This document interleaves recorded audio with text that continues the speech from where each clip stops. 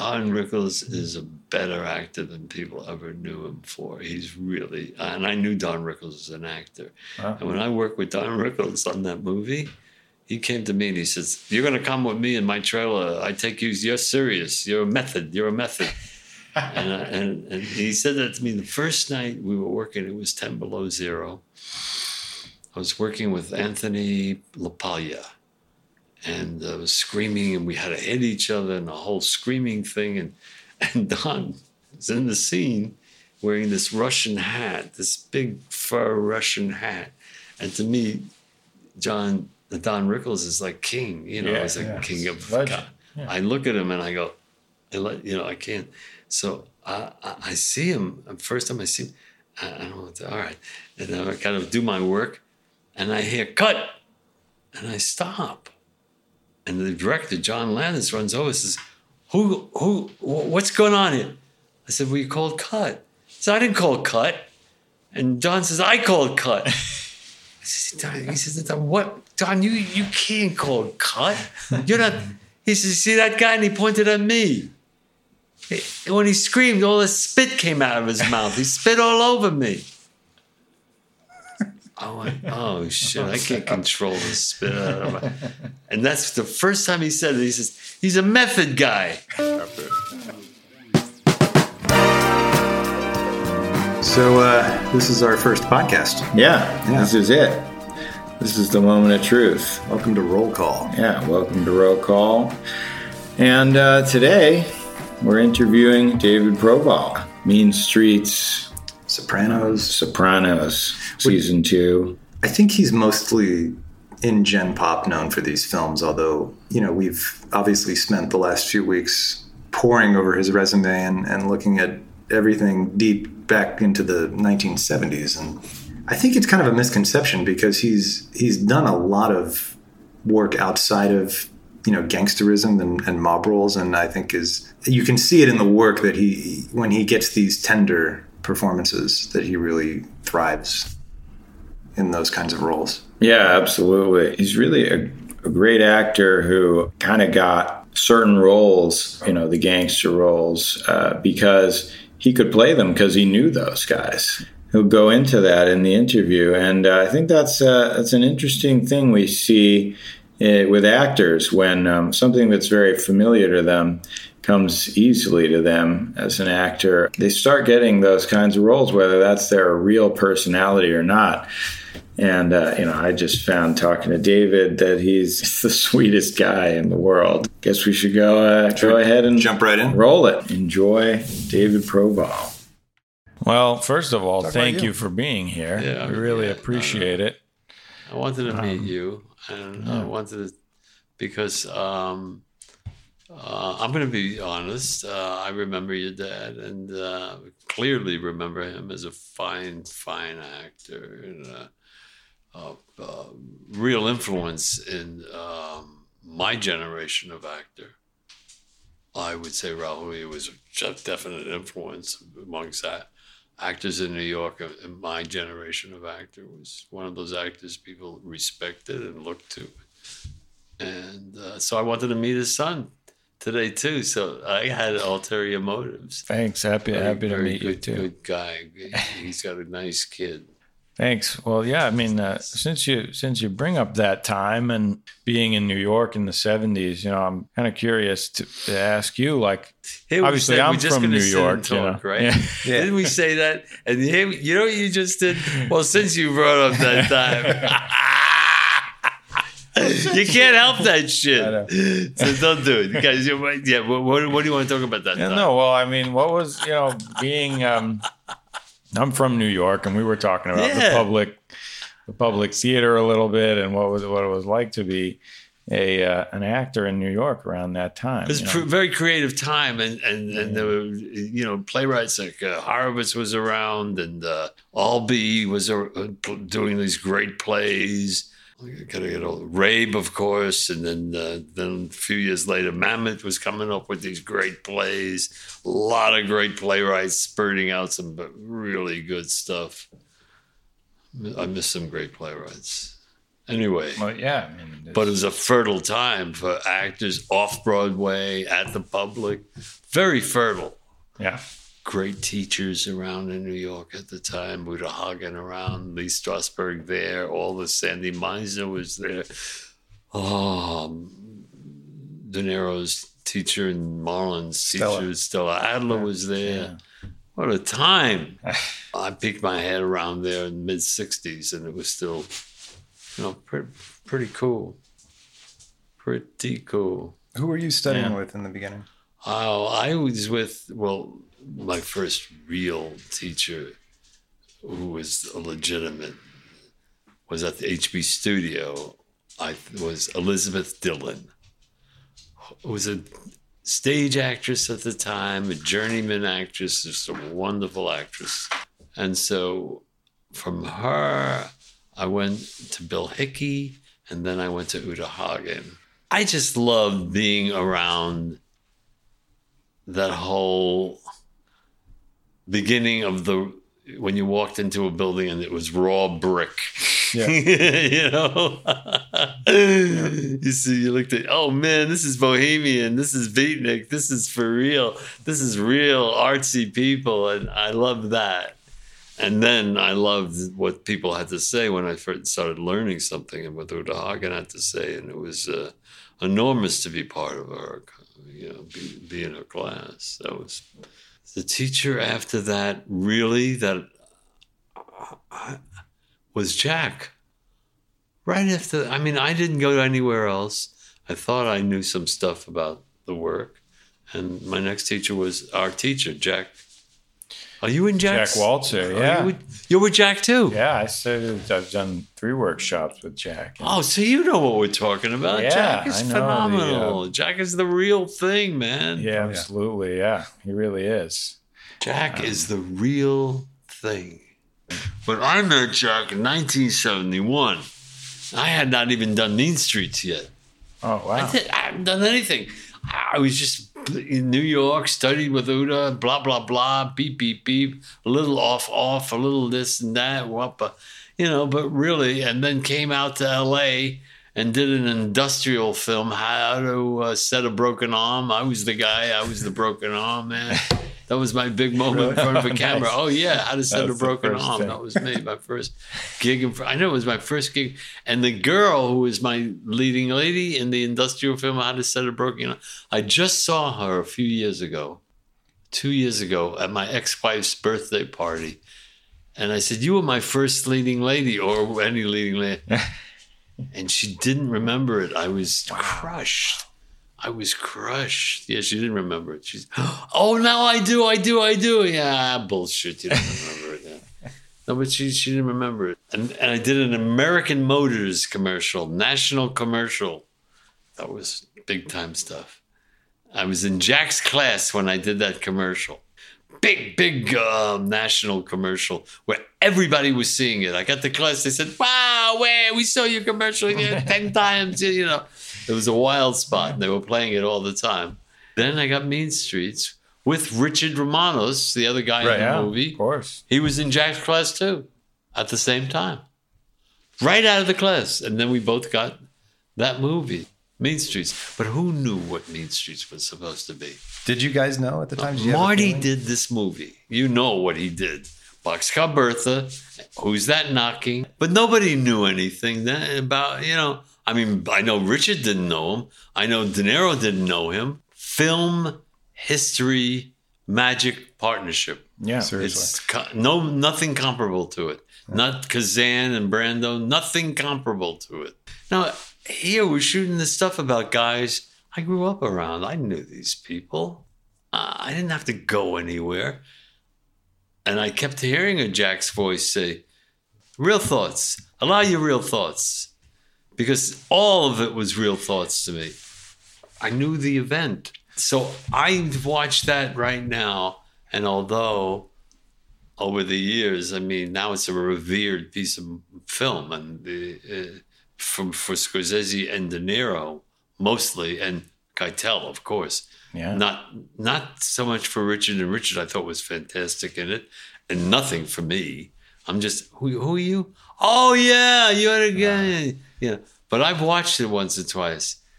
And I got to say this for myself. For my first movie, first time in front of a camera, firstly, I always thought it was like a small role. It's not a small role at all.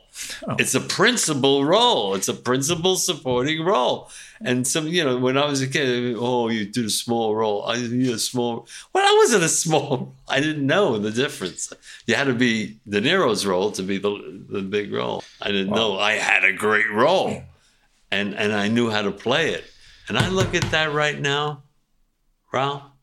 I'm very proud of it. Well, yeah. For a young actor to make those choices, and I was like 28, never worked before in front of a big crew, never saw anything like it, never knew where the fuck I was. I said, hey, what is that camera? What is he doing with that? Holy shit. Well, yeah.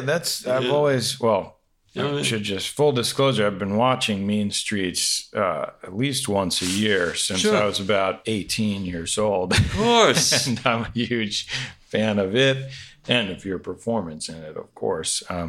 One of the first moments of the whole movie that always stands out to me is you kick the guy out of the bar and you go, get out of my place, I know your face. Yeah. Yeah. And just, not the fact that rhymes. I always wondered. Oh, no. I always wondered if that was. You're right. I fucked up. No, I don't think that's a fuck up at all. Well, I feel like that's a great moment. I kept doing it over and over, and we all heard it rhyme, and I remember hearing it rhyme, and I went, "Wait a second, this rhymes," and I wanted to break it up, and I never did. Oh, it totally I swear works. to you, Really? It's very astute that you listen to. Get out of my place! I know your face, or something like that. And I said, "Oh shit!" It's a very powerful moment. What a way to open a fucking film career. In a Marty Scorsese movie, tearing a guy out of a bathroom, throwing one guy out, picking another guy up, slamming him down, and I'm just this little guy with a lot of hair. Talking about real thoughts, I mean, another moment that stands out to me is when you guys are going to the movies. You're in the car and you're going to the movies. You have a line. The guy comes up and starts cleaning the windshield of the car, and you. Boy, do you know this movie? Because there's a story about this. Go ahead. Yeah, he's cleaning the windshield, and you go, "Hey, Michael, will you tell your father to get away from those?" Right? Do you know it's this hilarious. movie? Yeah. You know what happened with that? Bob went to Marty and said, I don't think it's right for him to say that. And Marty said, well, what's the matter? He says, well, it's like a put down to my father. I don't think he would do that. He would say that. And I was fine. I mean, I would have dropped the line like this. It didn't mean anything to me. I swear. I wasn't like, it was an improvised line. We were improvising. Right. So I would drop it like this. I wouldn't say, but Marty said, no. Nobody saw your father. Nobody knows your father in the movie. And Marty liked the line. And he opposed him with it. Look what you picked out. Yeah. One line. And it was that line. A little tension in that moment. I remember it. What was the animal you got into the cage with? I mean, she was like a puma or something, right? Like that was real. Yeah. It was for real. And the thing, I didn't know what. I didn't know they were bringing in. They brought in a leopard, and I'm saying, wait a second, man. What do you? Well, Joe Gallo had this in the bar. Joe Gallo. It's all about the Joe Gallo thing, Joe Gallo, the gangster. The gangster, yeah. Who had the panther or something in his bar in the back. It was his pet. Well, good. I'm glad you know that. So you shoot it from here, and I stand next to the camera over here. Like, he said, no. You're going to go into the cage. And he told me that day, because I was sloppy. In the script, I don't remember the scene. I swear to you, I don't remember reading me going into a cage. I didn't remember that. I swear. I said, no, wait. Time out. I gave him a timeout. What do you mean? Now, the wrangler, the guy bringing the animals, said, no good. This animal is no good today. It was a panther that was menstruating. Oh, shit. You think you'd schedule I had it for a 4 different sisters, day. man. I grew up with 5, 6 women in my house. And you still got I in the know what cage. it is, man. You stay away, man. The thing got its period. I ain't going in a cage with a panther that's got its period. But you went in. No, they brought in a different- like a lion. It wasn't a panther. like a lynx or something. It was Yes, I thought it was like a puma. well, it was a Yeah. big baby lion. They Wow. told me.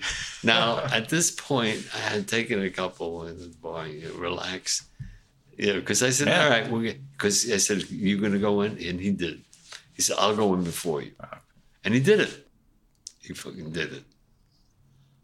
He said, I said, if you do it, I'll do it. He said, all right, and he did it. He went in. And the thing, and it was all right. The thing just, Well, you went in and too. it turned out to be my love scene Yeah. because after Marty saw it, he said, "David, we got your love scene in the movie." I said, "What? You and the lion? You got to see it. You know the scene." Yeah, you're letting it. The thing is hugging me, and the Absolutely. music comes up. it's very intimate This moment. very intimate moment. Me and the cat. It's interesting because you mentioned, Gallo and having it's like a tough guy move kind of, but and yet in that scene you mentioned William Blake. That's actually responsible for me kind of looking up William Blake and getting into him because I was like, who's William Blake? So, but it's not a tough guy thing to kind of bring up William Blake. Not at all. Not at all. It's time. because of Gallo and reading Blake. Yeah. And what is a very literate guy, Joey Gallo. Oh, he was. Yeah, it was about his influence in Marty's. Yeah. Wow. Yeah, very I didn't know literate that. guy. Well-read guy. know Yeah, that. well-read guy. Okay, Well-read. so Gallo And was really Tiger, into it. Tiger, Burning Bright, William Blake. Yeah. Tiger, Burning Bright. And it's also what it was about. I remember it was about, for character, for those in the movie, it was the guy. That's why that fucking role I had was really a great role. Yeah. Because it was a moment when he did that, he was reaching out to Charlie, because that's what they had in common. Charlie and him could think. Charlie was a thinking person, and he was. Johnny Boy could not think. He had no thinking ability. He had something else that Charlie somehow was seduced by and loved, and I understand that. We all understand that. That seduction, the guy has a criminal thing or throws all caution to the wind. He's that kind of, give a shit. Yeah. So, that relationship. Well, you're a student of the film more so than I am. Well, Really. yeah, You picked out 2 moments there. It's amazing. It's a lovely contrast in that moment. Amazing. It reminds me of what Jack talks about with the moment when Marlon in The Godfather smells the flower. Yeah. Right, when he's ordering someone to get, I mean, look what that came out of. What did that come out of?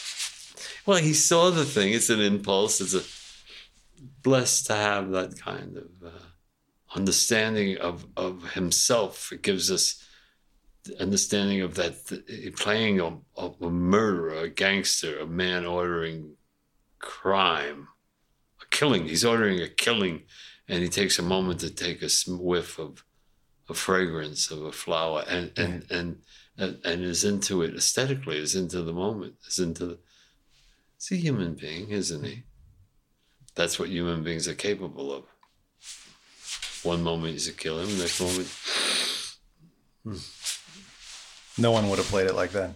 No, because it's genius. It's genius, and it's an important statement. This powerful gangster guy. What an important thing to say about his sensitivity. Oh, that performance! You can't. Yeah, I saw it the other night. I watched it again. No. I watched it 2 nights ago. Just him. I watched. When in the garden, that improv with that little boy. It was. Yeah, it's just pure genius and fun. And the guy with an amazing sense of humor, too. And when he scared the kid, and the kid... The orange peel. Yeah. The kid was genuinely scared, kid of was course. really scared. Kids, of course. I mean, the kid scared. He came out, he looked like a monster. And then he went, whoa. It was just amazing stuff. His playfulness with that child. Hey, The kid is doing the best acting you could possibly do. He's not doing anything. Yeah. Right. He's not doing anything. He's just doing what is. The kid is just being. And Marlon knows that. Marlon says, this kid, oh, I got to do this? This kid is just being. And yet, I watched it the other night. I think he got there, Marlon, when he was playing with the kid. I think he got as pure as the kid and as honest as the kid. Really? Yeah. Really. When he started playing with him, he didn't give a shit. Yeah. And then when he died, it was fantastic. Yeah. How he died. I think the kid laughs. And the kid laughs at first. Yeah. It's like he makes and then he sprayed him. Yeah. And the kid sprayed him. What a choice that was. Spraying him with the... When he's laying in that, the kid gets sprayed. He's really just... What a choice that was. Yeah. And it's just the fact that the camera is really there just filming what's going on. That's all that was. Moving around. It's not, it's just picking it up. Well, I did have one more thing I wanted to ask you about me. Go. You know something? You know how many of these I've done and how many times I've talked about Mean Streets? Yeah. And this is the most incisive. What you just gave me. So the two things. What a compliment. I've done hundreds of these. I don't know how many. And guys talk about Mean Streets. You talked about two moments that I remember clearly and what happened in those moments. There was something about them. Well, the only other thing I which was pretty cool. Remember so much of you, especially me, yeah. Yeah, but I mean, one moment I really remember. Well, there's a thing of and so Jack Waltzer, our teacher, he talks about impediments, right? Yeah. And so there's a scene, the party scene, where the guy comes back from the war and they're throwing him a party, Harry. And you're drunk, and that's you're working with an impediment. Being drunk is an impediment for actors. And you have this line where you go up to the jukebox and you're looking at the juke. It's a very, again, like with the line, it's a very tender moment.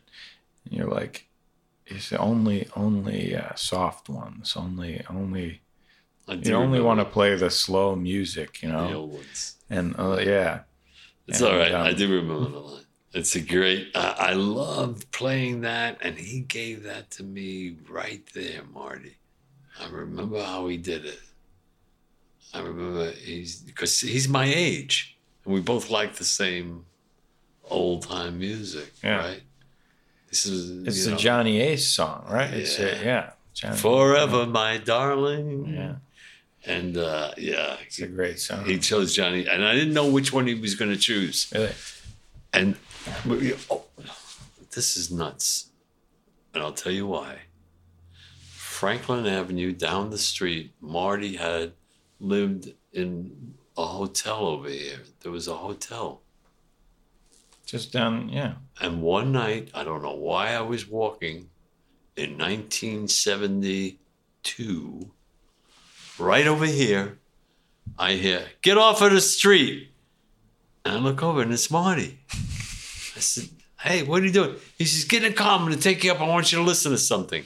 And he played me the score of Mean Streets right here, down the street. Never heard it before. You know what Marty is now in the film business in the world? Well, I know what he is to me. Yeah, right. I know what he means. Right. I know what his work Forget means us. I mean, what are we? Oh, but no, I mean, I had an emotional meeting with him 2 years ago.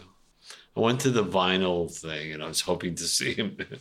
And there he was, and they locked him away in the back, but I was walking out, and the security guard recognized me and said, "Hey, I like your work." I said, "Did Marty get here yet?"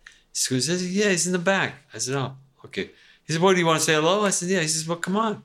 So I said, "Oh, okay," because they were kind of pushing him away. But the security guy says, "Come on, I'm sure we want to see you." Yeah. Takes me in the back. A little bit back, and I'm walking, and there's Marty sitting there. I'm walking up. He snapped. He jumped up. We hadn't seen each other in about 25, 30 years. Easily. More than that. And he got up, and we hugged very tight. And the people sitting there, He said to me, "Oh, this is Tony. This is Tony from Mean Streets. Tony from Mean Streets." And they said, yeah, we recognize him. We know how they recognize me. They said, oh, David. And then I looked down and I saw his bald spot. And I said, oh, I'm so happy you have a bald spot. It's bigger than mine. He laughed, he cracked up. Then he said, if we have a second season, I saw all your stuff on this show. It's going to be me and you. I want to work with you. I said, oh, wow. You don't have to say that. I mean, but, all that. Very emotional, though. Yeah. Welled up in the whole thing. It's like from your other life. Yeah. You see somebody from another life. Nunzio that's an amazing experience because what it was the result of that was a 3-picture deal, which was the last of that in Hollywood. And it was one of those Hollywood horror stories, when an actor tells us, and there I was, and I was practicing my acceptance speech, and I was writing it. And, it was great to have a piece of work like that. And the few people who saw it, I've had 1 or 2 letters from parents of mentally challenged children thanking me for the performance. And beyond that, what do I want? That children suffer from this. I played someone suffering from and they thanked me for being sensitive about the children's disorder. And whatever I did for my research, and I did do my research on that and spend time with people who are suffering from that, the Nunzio disorder. I stayed pretty true to the ailment, to the disorder, and didn't embellish it or didn't theatricalize it. I didn't drool at the mouth. I didn't have any drooling scenes or none of that. And look, what happened was this: the marketplace. The boys at Universal Studios over here at the time, they're the good guys. They're not bad guys. I mean, they love, I'm talking about Sheinberg and Lew Wasserman, the Giants. Yeah. And they were there then in 1977. They were the guys I was starting to talk to. They were talking to me. These are giants. These are guys that make movies, big movies and big deals. And what they saw was what they saw. And at first they were so high on this movie. For a rap party for the Nunzio film, they roped off Green Street in Soho. They roped it off between what and what, I don't know. And they set up hero sandwich stands for the rap party. I mean, they were thrilled about this movie. Everybody in New York was invited to the rap party of Nunzio. It was on the street. Is that the coolest thing to do? Yeah, block party. I've never heard of anything done like that before or after. Why? Because a guy who was head of marketing at Universal told me all this. They were so high on this movie, they really felt it was going to be a Christmas movie, something like that. A gentle Christmas movie. But no. Someone said, there's no edge here. It was in your face time. It was Marty Scorsese movies time. No edge, even, but Rocky time. It was Rocky time, and that was in your face, sort of. Okay. I mean, it wasn't, but it was in your face, in your face. Uh-huh. And that wasn't. That was a kind of morality play. Yeah. Just be a good person. Don't, do unto others as other, it's that kind of thing. That's all it was. And that's all I ever wanted it to be. I never wanted it to be any. There was a sex scene in the movie. I was going to say, love that sex scene. That's an amazing scene, acting wise. Yeah. I mean, Teresa Saldana, the actress, she was, she's incredible. You're both incredible. They're both great in that scene. But to me, that scene is very, very edgy for its time. It's an incredibly free, totally real love scene. And seems very, for what was probably coming out, there's definitely no scene like that in Rocky. No. It's sort of it's an edgy, and there was never a scene like that in a Scorsese movie either. Not really. Not really, yeah. And I was just very trusting of something, I thought. But the scene was an uproar after the movie. How we were going to get this. And we were disappointed on that day. I don't know what happened that day. We went out to a boat before we did that movie. Me and Teresa Saldana and the director. And he asked us to get naked, take our clothes off. And I said, wait, come on, Paul. We're on a boat. On a boat. We're on the Hudson River or something. Yeah. Yeah, like that. One of those boats. Yeah, one of those boats. He took us on. I didn't even know why he was taking us on a boat. I said, we're going to a boat today. I said, I'm not going to this is an actress. We're on a boat. This is not good. This is unprofessional. Yeah. I don't like this at all. But he thought we were going to have real trouble with the scene. Before the movie even began, he was prophesizing something. I don't know what he was looking for on the boat. I don't know, but we did that. We didn't run around naked. We got into a bed and covered ourselves up naked. Yeah. We didn't even look at each other. We were laying there next to it. It was ridiculous. But we tried and tried. May she rest in peace. Yeah. Unfortunately, she passed away last year. Yeah. And but it was a difficult scene to find the balance in without it looking like, it's almost looked like pedophilia in a way because he's childlike. It was the heartbreak of my life. And I went into a spin after that. A depression that was, I was already 34 years old. 2 children, blessed with 2 wonderful children. Had a new wonderful woman in my house. I was so selfish. Anyway, whatever it was, it was. Do you feel like you got to do that again, like play parts like that where, because you're known for playing tough guys for the most part. No, I'm not. We've played a lot of tough guys. No, I haven't. I have not played a lot of tough guys. I played Richie Aprile, one other sort of tough guy that David Chase wrote on the Rockford Files. I did a lead. Saw that. That was great. Right. Yeah, that was a funny, tough guy, but it wasn't really a tough guy. It was a guy who needed his medication. I mean, really needed his medication. I don't think he was a tough guy at all. I wonder if it's a testament to your performances, but it's like you bring a tenderness and a sensitivity to a lot of your performances, especially, not especially anyone, but one I'm thinking of now that we watched is called Innocent Blood.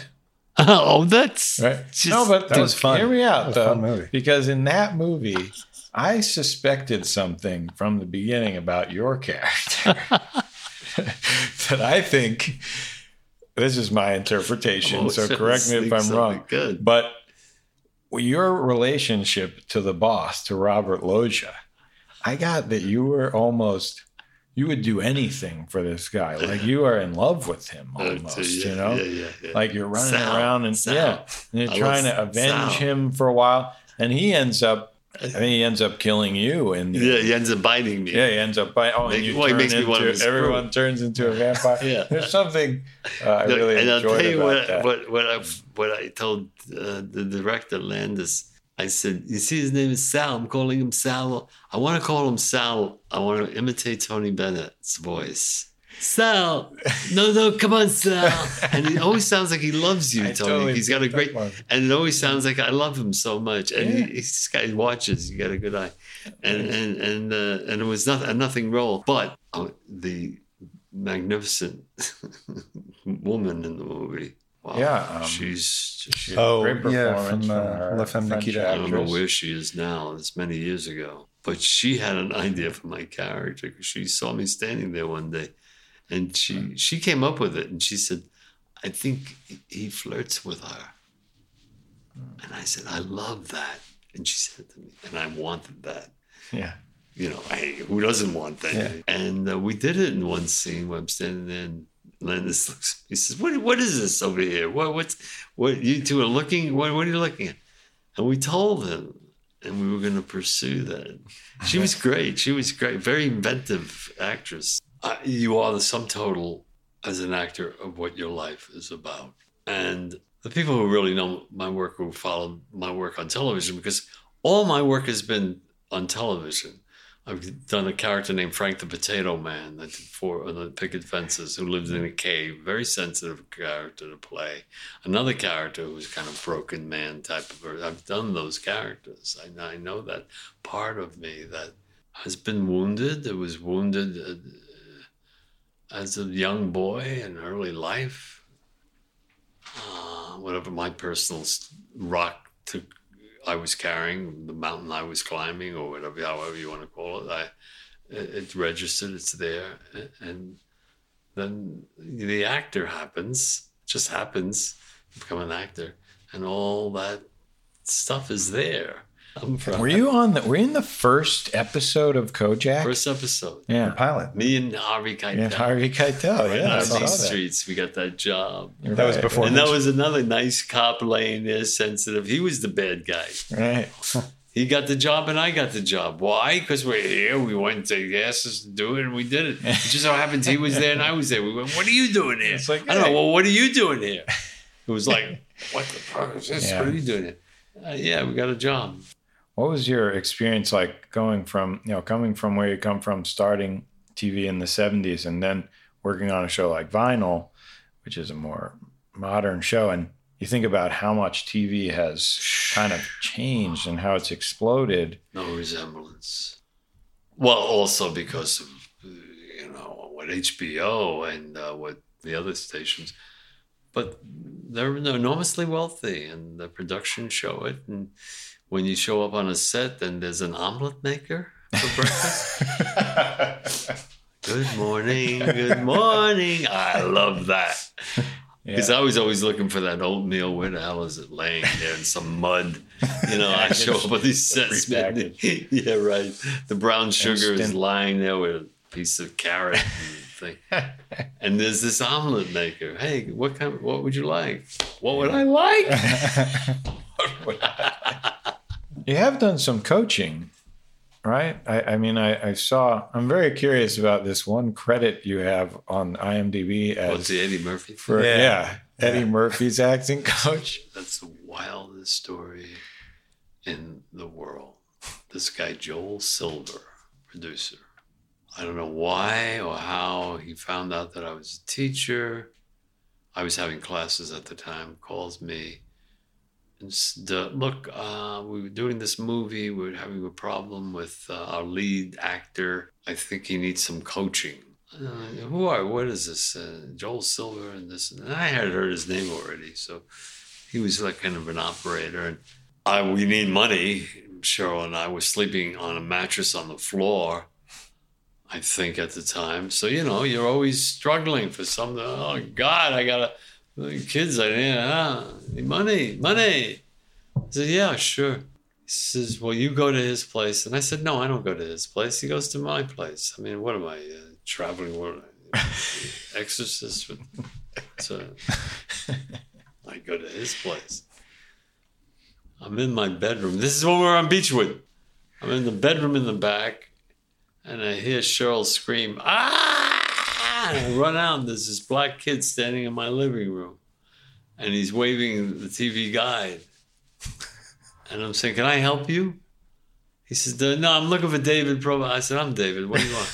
He said, look, I made the TV guide. It was this kid, Eddie Murphy. I didn't know the show was Saturday Night Live. I didn't know nothing. He said, I don't know why they have me here. He was a kid. And I said, look, he was getting a little anxious. Why did they have you here? I'm an actor, coach, they know. Who are you? I'm a hit TV star. What do they have me with you? I think it's a hit. He's got an album coming out, he's telling me. What is he talking to me for? Who am I? I'm sitting in my place with my wife on a mattress in the back on the floor. What do I know? So I said to him, what do they want from you? What do they want? I don't know. I want you to talk. I want to talk to... And I said, look, here's what I'm going to do. I'm going to look at some footage that they have on you, and then we can talk. I went and saw it, and I said, go get Gregory Hines. Remember Gregory Hines? Yeah. I saw him in a movie, and he's such an actor. He was such a fine actor. He was a great actor. And if you need a black guy, and the movie's written for a black-white relationship, I said, forget it. This kid can't act. He will never fill up the screen. He doesn't know anything about concentration. He's all over the place. They said, right. And the director, Walter Hill, said to me, yeah, well, that's your job to get him, you know. My job? To what? In what? And how long? And what? To do a lead in a movie? I mean, at least that was my first movie, Mean Streets, but I had studied and I knew something about concentration. I knew how to break the scene down. I knew a transition. I knew, you know, I knew something. You know, you kind of see, doesn't know anything. It's all over the place. They said, look, we can give you this. And I hear money again. I go, all right. As soon as I hear money, I don't care. I'll do anything. I'll try anything. The kid comes back to the house, and I hand him a Roy Hamilton album, black singer who sang kind of straight lyric thing. And I said, what music do you listen to? We're talking about music. I'm trying to find out who this guy is a little bit. And I see his fear. He's frightened. Come on. What is he doing sitting back with me now? If he wasn't frightened, 18? He would have told them, take your guy, goodbye, I'm out of here. He didn't do that. And that's what I said to him. I said, were you a little scared? You a little nervous? He said, look, I got an album. I said, hey, I asked you a question. It's a yes or no. They got you a little scared? I don't like being in this position. I remember that third time. They got you a little scared? And he went, yeah. Wow. I said, we're going to work now. You got it? You got it? Now we can work. And he got it. That moment, he said, I got it. Don't bullshit. That's all. And you're going to be fine. Now, think this. But you know it's like when Jack said to me something about Real Thoughts and I got it. And he got it, this kid, Eddie, like that. Yeah. He understood something. Because he's a performer. A mimic, great mimic, comedian, performer. Yeah. He knows what's at stake as a performer. He knows, he knows a lot, the kid. He knew a lot about performing, but nothing about this. Right. Nothing about this. And then we show up at a prison. He's got to shoot a scene with Nick Nolte that morning. They're in the prison cell. There's Eddie sitting there. And we're looking, and he's, it's a set, and he's doing a little shtick for the crew, and I thought that was not good for him, because he looks to please people, capture them with his shtick. He knows that from television. Be liked by the crew, he needs that. Not now. And he understood when I said, you don't have to perform for them. He understood everything I said. Got it? Yeah. He knew why he was doing it. It's insecure. Yeah. You're putting the fear somewhere else instead of allowing the fear. Allow the fear. Right. See where that fear is going to go to. See where it does for you. Now, the scene is he's sitting there with a guy. I said, what would you be doing here with this guy today in the cell? Did you do any research about prison? Did you talk to anybody? Or lazy? I was sitting there. But I said, put the thing on. Whatever music comes on, when the guy says action, sing it. Roxanne came on accidentally. Wasn't supposed to come on. And they used it. They allowed it. And they paid That's for it. That's a famous moment. Yeah. That's a very And I said, whatever comes on, sing with it. This is what happened. I said, all right. I said, well, what's ever there? Because that's what you do here. And he has a nice voice. He can, Roxanne! Yeah, he can do that falsetto. Yeah. He's good at it. But he didn't know what was going to come on. And then he comes in, and I gave that piece of director. I don't know what the director said to him, but I said, just know. And the guy, the actor, Eddie, got flat-footed and did this, and you saw exactly what Blue Eyes and a white man meant to him. What that white man really meant to him is a white movie star who was upset about him, by the way. Talking about Real Thoughts. Who was what?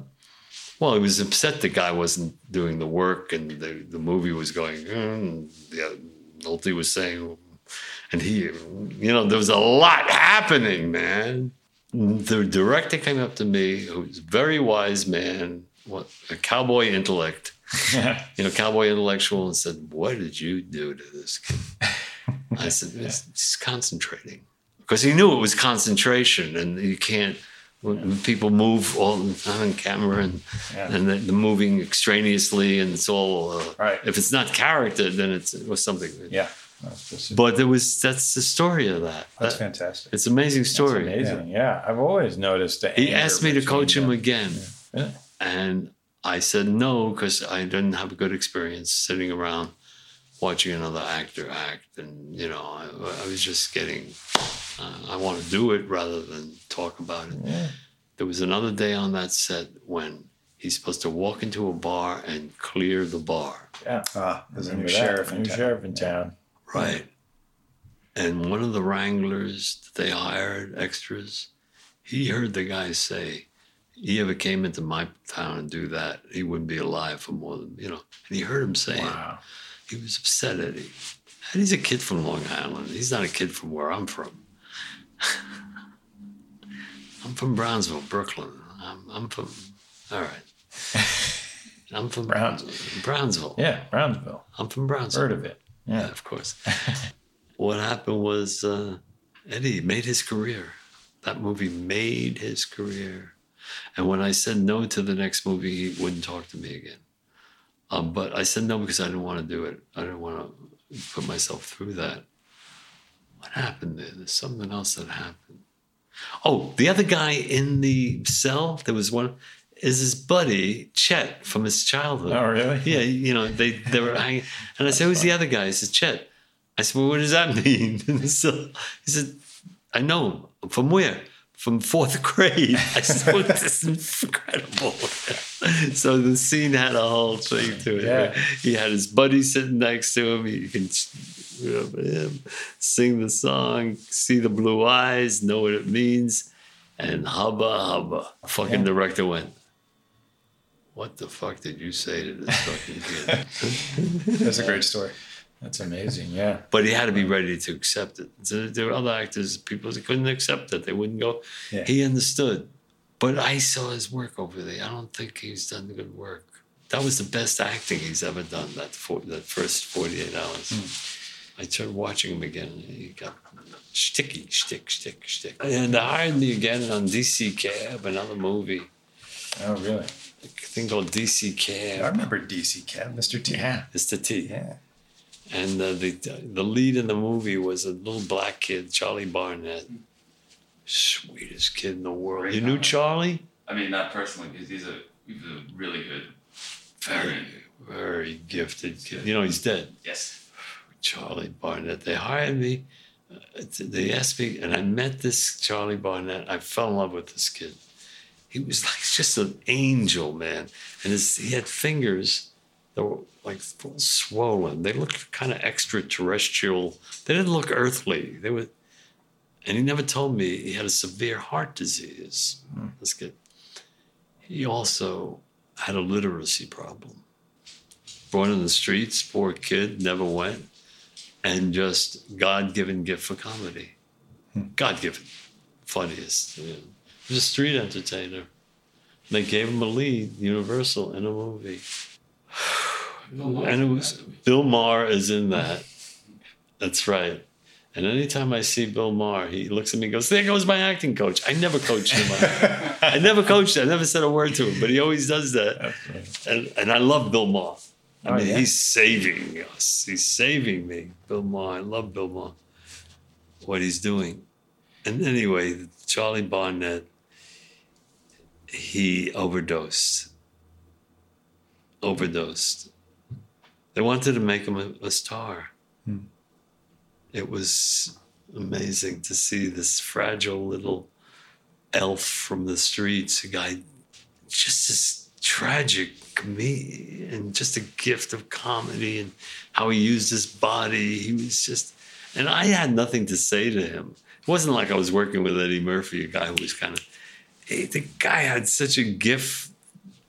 There was nothing to say to him. He was genius. It was like working with Charlie Chaplin. I'm serious. Yeah. A comedian who had just understood himself and physically and his whole, it was like working with, a great, So I said, I don't know, but he says, well, you making money, man. I said, yeah. He said, well, keep the job, man. You take the checks, man. We'll be hanging out. I said, oh, good. All right. And that's exactly what I did with Charlie. I took the money, put it in my pocket, got paid, and I just held the guy. And then I lost touch with him, and I found gone. Wow. Yeah. He worked with some really great entertainers who were not necessarily known as actors. I mean, you're in Innocent Blood with Don Rickles. He was around, and Don Rickles is a better actor than people ever knew him for. He's really, and I knew Don Rickles as an actor. Wow. And when I worked with Don Rickles on that movie, he came to me and he says, "You're going to come with me in my trailer. I take you. You're serious. You're a method. You're a method." and he said that to me the first night we were working. It was 10 below zero. I was working with Anthony LaPaglia, and I was screaming, and we had to hit each other, and the whole screaming thing.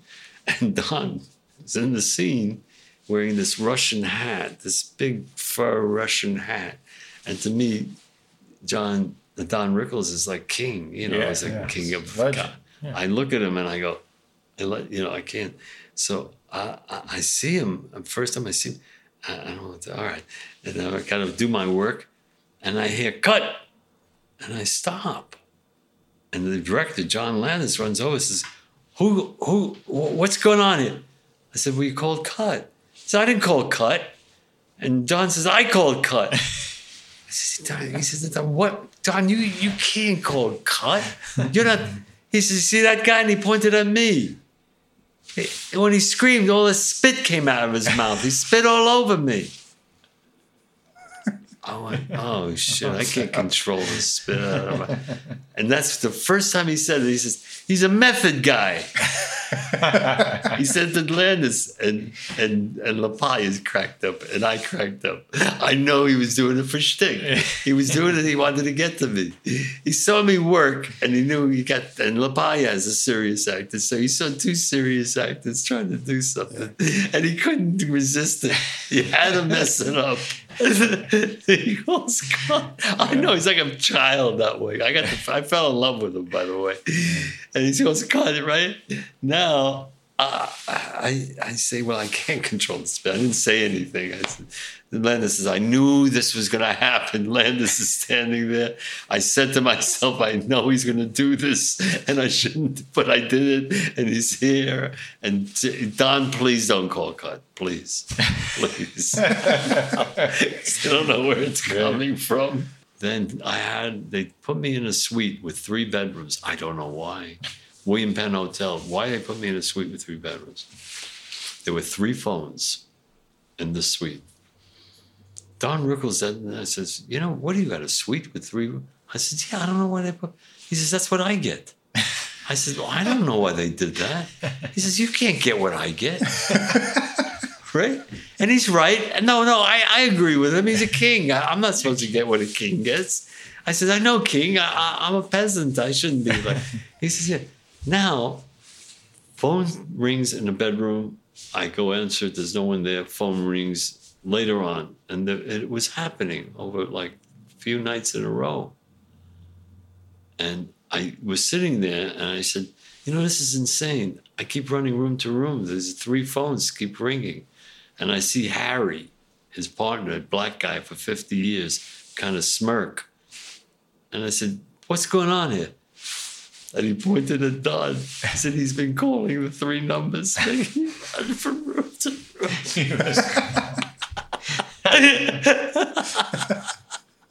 It would have made me run from room. That's hilarious. He couldn't stand it. He just couldn't stand it. And then he goes on the Johnny Carson show. And Cheryl and I, we didn't even know he's on the Johnny Carson show. And there he was. Yeah. And he says, I just did this movie with this kid, David Provel. He mispronounced my name. It didn't matter, but he mentions my name on the Johnny Carson. Wow. I was so in touch with that. And the next morning, I waited to call him. I finally got him on the phone. I said, Don, He said, "You piece of shit." I said, "Why are you saying that?" He says, "When in your life did you think a star like Don Rickles would go on the Johnny Carson show and mention your name? And you didn't call me?" I said, "I'm calling you right now." He said, "Well, you waited a long time to call to thank me." He says, "I called your house earlier and your wife answered." He said, and she was so excited to hear my voice, she ran out on the lawn naked.